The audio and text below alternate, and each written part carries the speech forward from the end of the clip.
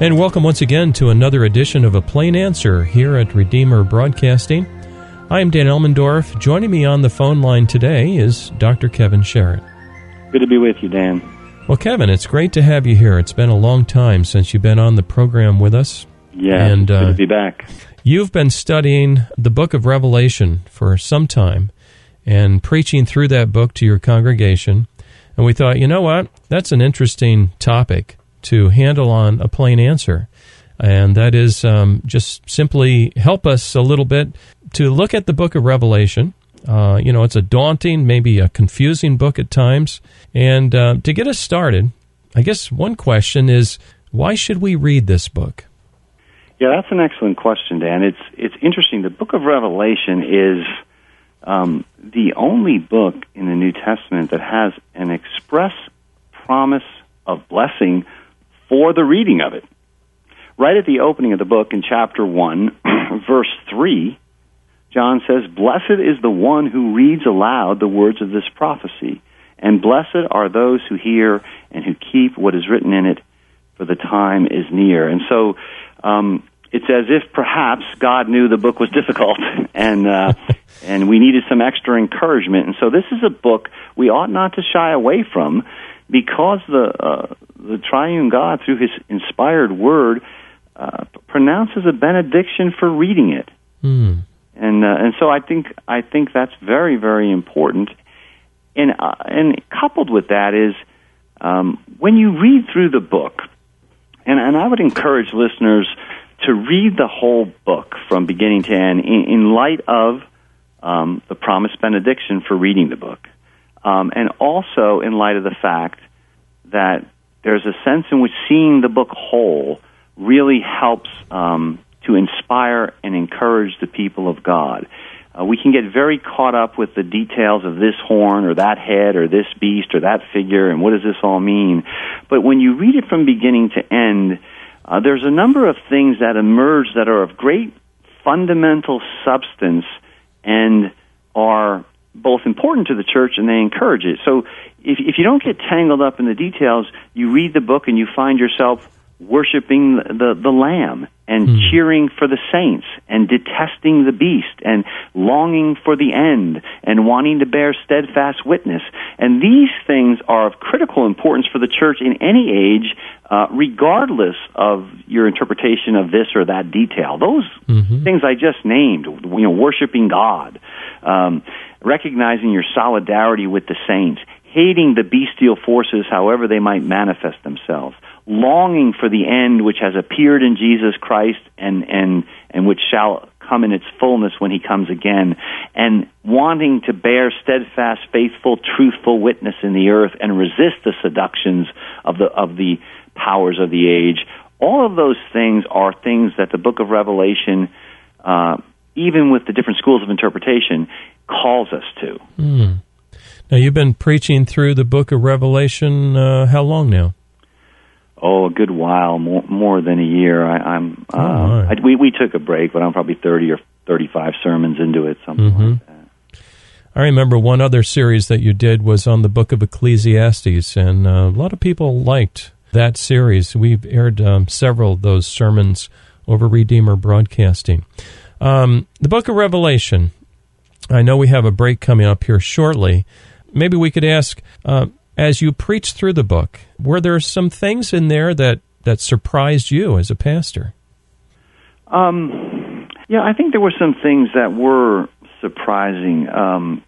For example, the Christology, if you will, the vision, the exalted vision of Jesus Christ in the book of Revelation is really like nothing else in the New Testament, save perhaps one of John's other books, the Gospel of John. But there's this extraordinary vision of the raised and transfigured Christ in the book. He appears in chapter 1, and John sees him in he's clothed in a long robe with a golden sash, and the hairs of his head are white like wool, and his eyes are a flame of fire, and his feet are like burnished bronze, and his voice is like the roar of many waters. And one of the things that I've tried to communicate to our congregation is this your Jesus?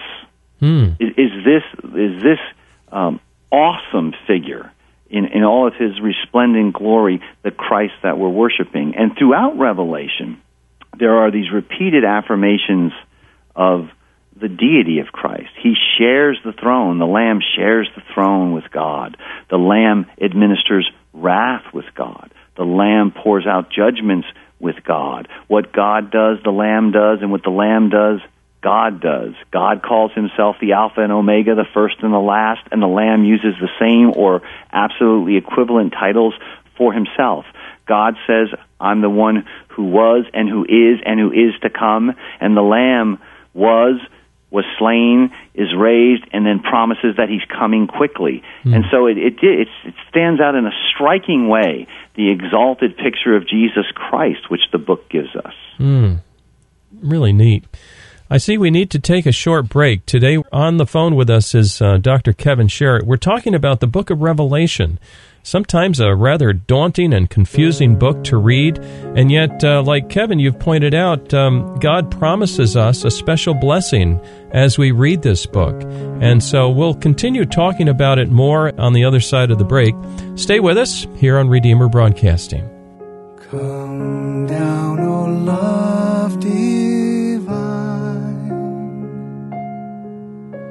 seek thou this soul of mine, and visit it with thine own ardor glowing. O Comforter, draw near,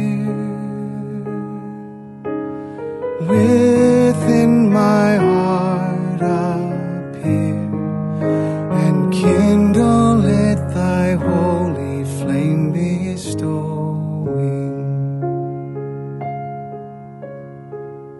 We'll be right back with our program in just a minute. Now, a reminder that your gifts to this ministry enable us to bring you thoughtful, Christ-centered programming 24 hours a day. Would you prayerfully consider helping us with a tax-deductible gift this month? Redeemer Broadcasting is a 501c3 not-for-profit broadcast ministry. We're entirely listener-supported and have no advertisements. If you would like to help support us this month, and perhaps in the future, our mailing address is Redeemer Broadcasting, Post Office Box 1520, Olive Bridge, New York, 12461. Once again, Redeemer Broadcasting, Post Office Box 1520, Olive Bridge, New York, 12461. Stay with us now for the second half of our program. Oh, let it freely burn, till earthly passions turn to dust and ashes in its heat consuming. And let thy glorious light shine ever on my sight, and clothe me round the while my path illumine. And welcome back. You're tuned to A Plain Answer here on Redeemer Broadcasting. Today we're talking on the phone with Dr. Kevin Sherritt. And Kevin, you've been helping us understand a little bit about the book of Revelation. And now, I didn't mention it, but you're now in the Hudson Valley, but you were pastoring a church where? Yes, Jackson, Tennessee, which is in the western half of the state. It's about 80 miles from Memphis, so it's 80 miles east of Memphis. Okay. The book of Revelation, prior to our break, I was asking you, were there any things that kind of surprised you almost as you preached through the book of Revelation? You certainly have mentioned the tremendously exalted picture of Jesus Christ and how it just strikes the reader. And you suggested to your congregation even, is this your Jesus, that right. You see in Revelation? Are there any other aspects that were almost surprising, almost took you back as you read through the book?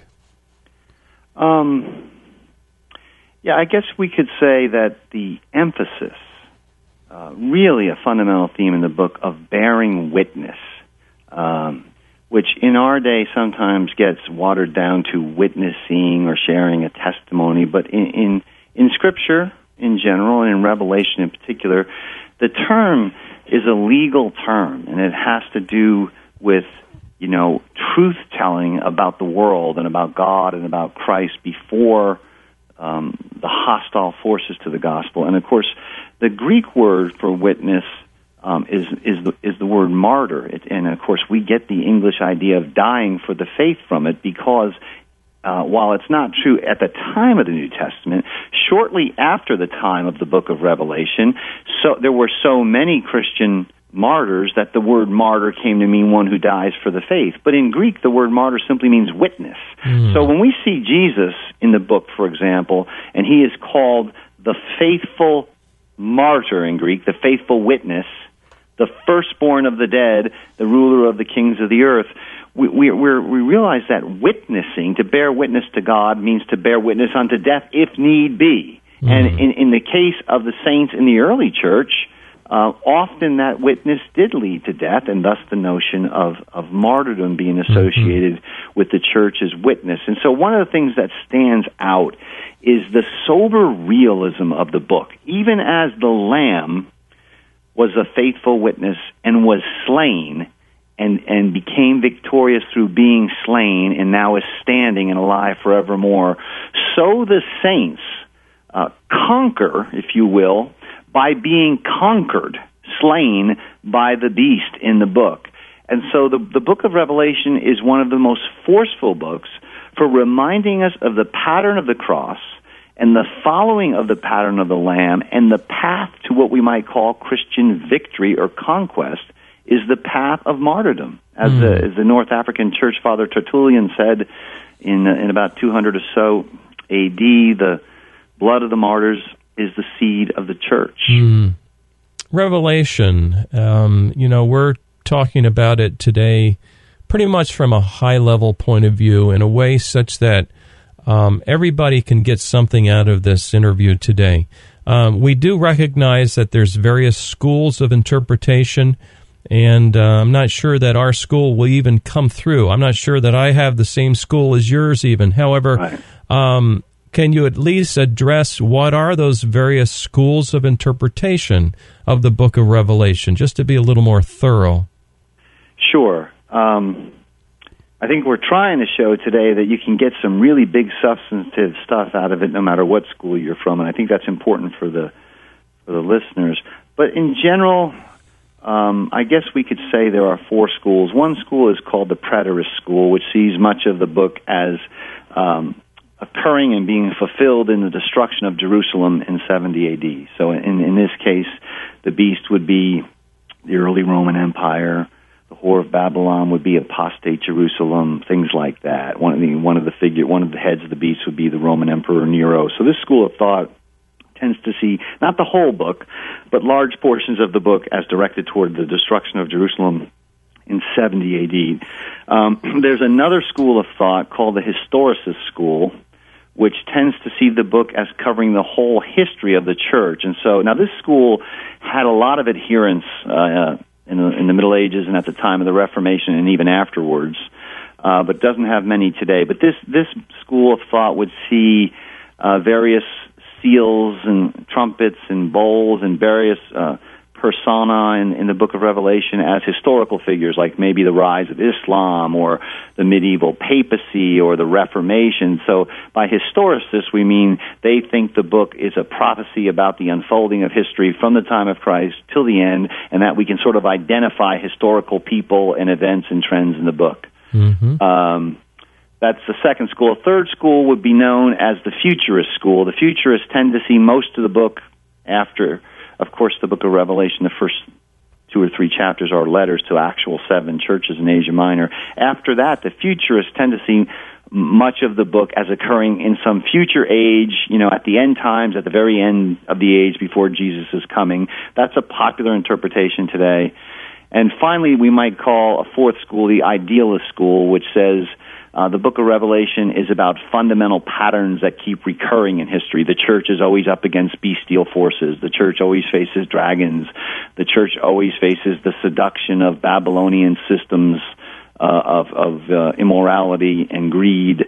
And so the idealist school doesn't try and identify with either 70 AD or some specific historical thing or some particular future thing. It just tends to see basic patterns in the book. That's a very, very, very quick and dirty overview of the four main schools of thought. Okay, that's helpful. And like I said, we're not going to go into what school you're in or I'm in or whatever, but the fact that I'm interviewing you and I haven't even reviewed or rehearsed with you what school you're in just shows that we have a basic trust here. And I know that your scholarship is just so honest and thorough that you'll deal with this rightly over the air. So I didn't have much of a worry. But here's a question.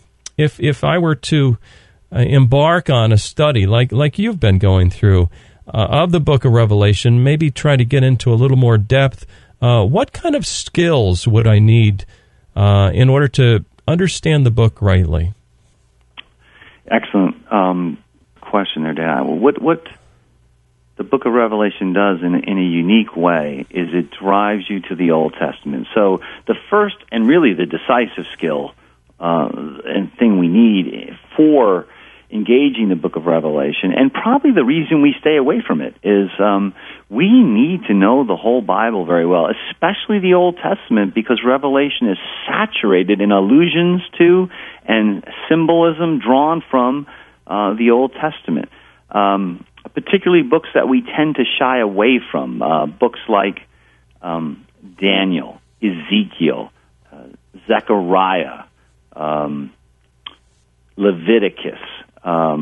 These books and others are fundamental at literally dozens and dozens, if not 100 or 200 places in the book of Revelation. So, what to us is a bewildering array of confusing symbolism, John assumes that his readers are going to know that these sorts of bestial figures appear in the Old Testament in numerous contexts, that Pharaoh is depicted as a dragon by Isaiah, and all sorts of things. So John takes the Old Testament, and he's relying on it, but he's also creatively reworking it. And so one of the great benefits of the book of Revelation, I think, is that it forces us to be whole Bible Christians, to ask ourselves tough questions about how we interpret this apocalyptic symbolism. And so that's one of the skills. But it repays us quite a bit, I think, because of the fact that it ends up embedding us into the Old Testament. The book is often preached on in various churches. Practically speaking, does Revelation speak practically to the church today? Yes. I mean, obviously, some of the things I said at the outset. I mean, worship the Lamb, cheer for the saints, detest the beast. But we can specify a little more here. For example, if your listeners just did nothing else than slowly and meditatively and prayerfully read Revelation chapter 4 and chapter 5, two chapters which have been called by some the two greatest chapters in the whole Bible, depictions of heavenly worship, of the orderly, magisterial, structured, what they call antiphonal, meaning one voice does something and then there's a response from the rest of the heavenly choir, of angels and heavenly beings around the throne of God in chapter 4, and then the Lamb appears in chapter 5 and receives the same universal homage.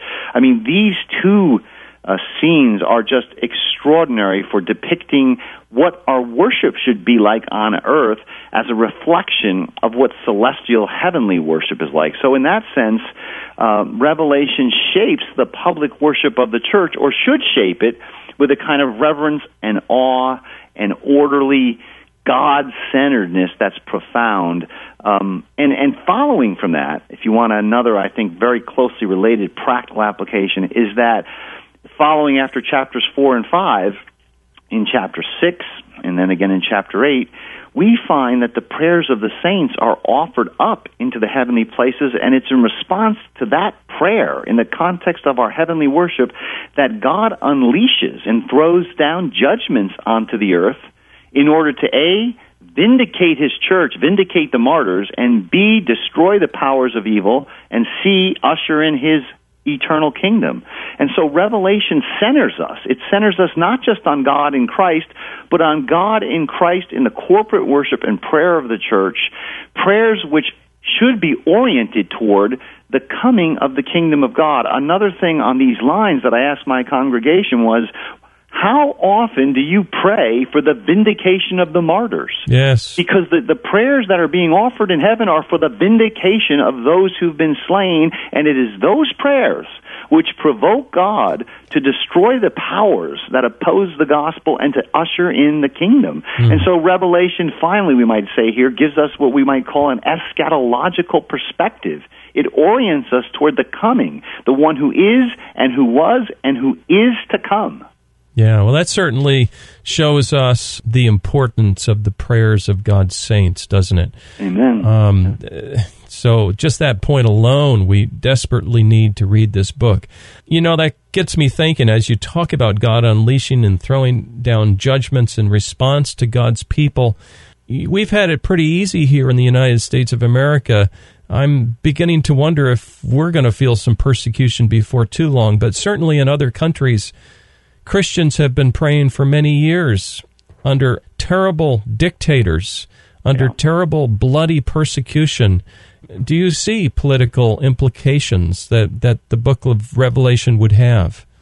Yeah, I mean, one is, if I could rephrase all that I just said about liturgy and prayer and judgment, one fundamental political implication is that Christian confession, Christian public worship, Christian prayer, the Christian hope are essentially political realities. One thing the book of Revelation does is it sets up a kind of, if you will, political conflict between the triune God on the one hand, the dragon who is Satan, and there's a false trinity in the book, Satan, the dragon, the beast from the sea, and then the beast from the land, or the false prophet. And they stand over against the Father, Son, and the Holy Spirit, roughly speaking. And so that the true triune God is opposed by this parity, which in this parity, this false trinity, manifests itself in oppressive states, in perhaps most likely the Roman Empire in the first century, but also other regimes through history, and probably again decisively and climactically at the end of history. And so, yes, the book of Revelation says the Christian faith is a faith which claims total dominion for Jesus Christ. The empire in the book of Revelation is a false Christ. It makes the claims that Christ makes, and it seeks the worship that Christ alone should have. And so the book of Revelation is very helpful, I think, in thinking through politically how the church relates to the modern world. Now, here you can't draw any direct, straight lines, and you can't make, I'm not trying to suggest that you can make policy prescriptions, but let me give you, your listeners, just a quick example. The beast is clearly a state power. It's a coercive, militarized state with force that kills the saints. But riding on top of the beast is the great prostitute, the mother of all harlots, the whore of Babylon. And Babylon is clearly an economic power. She seduces by economic wealth and greed. But she sits on top of the beast, and so you have a situation where the state is now enforcing and regulating the economy, and the economy and the lust for goods is permeating the state. Now, that's very contemporary. Yeah. And can cause us to think about how to think about our own political order. Now, I'm just looking at the clock here. I realize we ran out of time, basically, and it's a rough place to stop. But if our listeners have a question for you, I just want to insert this now that our email address to get in touch with Dr. Kevin Sherritt is through Redeemer Broadcasting. Just use this address, ministry@redeemerbroadcasting.org. Again, ministry@redeemerbroadcasting.org. We'll receive your email, and we'll get that forwarded to Dr. Sherritt. Kevin, a 15-second wrap-up thought.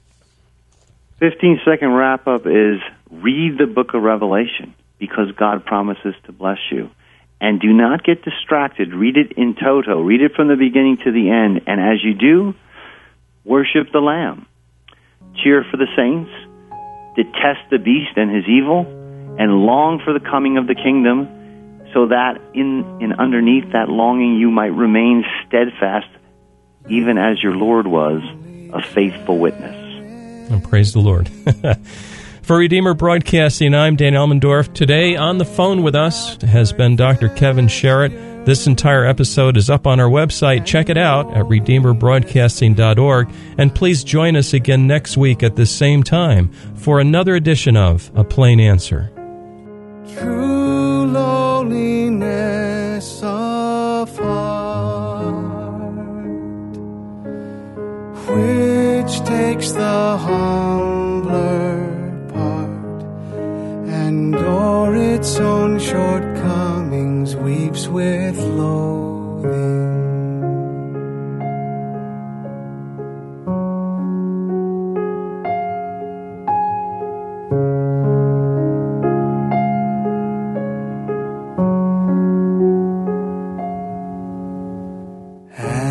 So the yearning strong,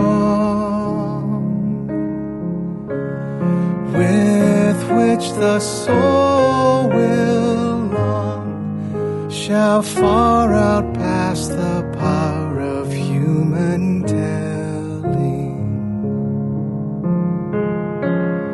For none can guess its grace,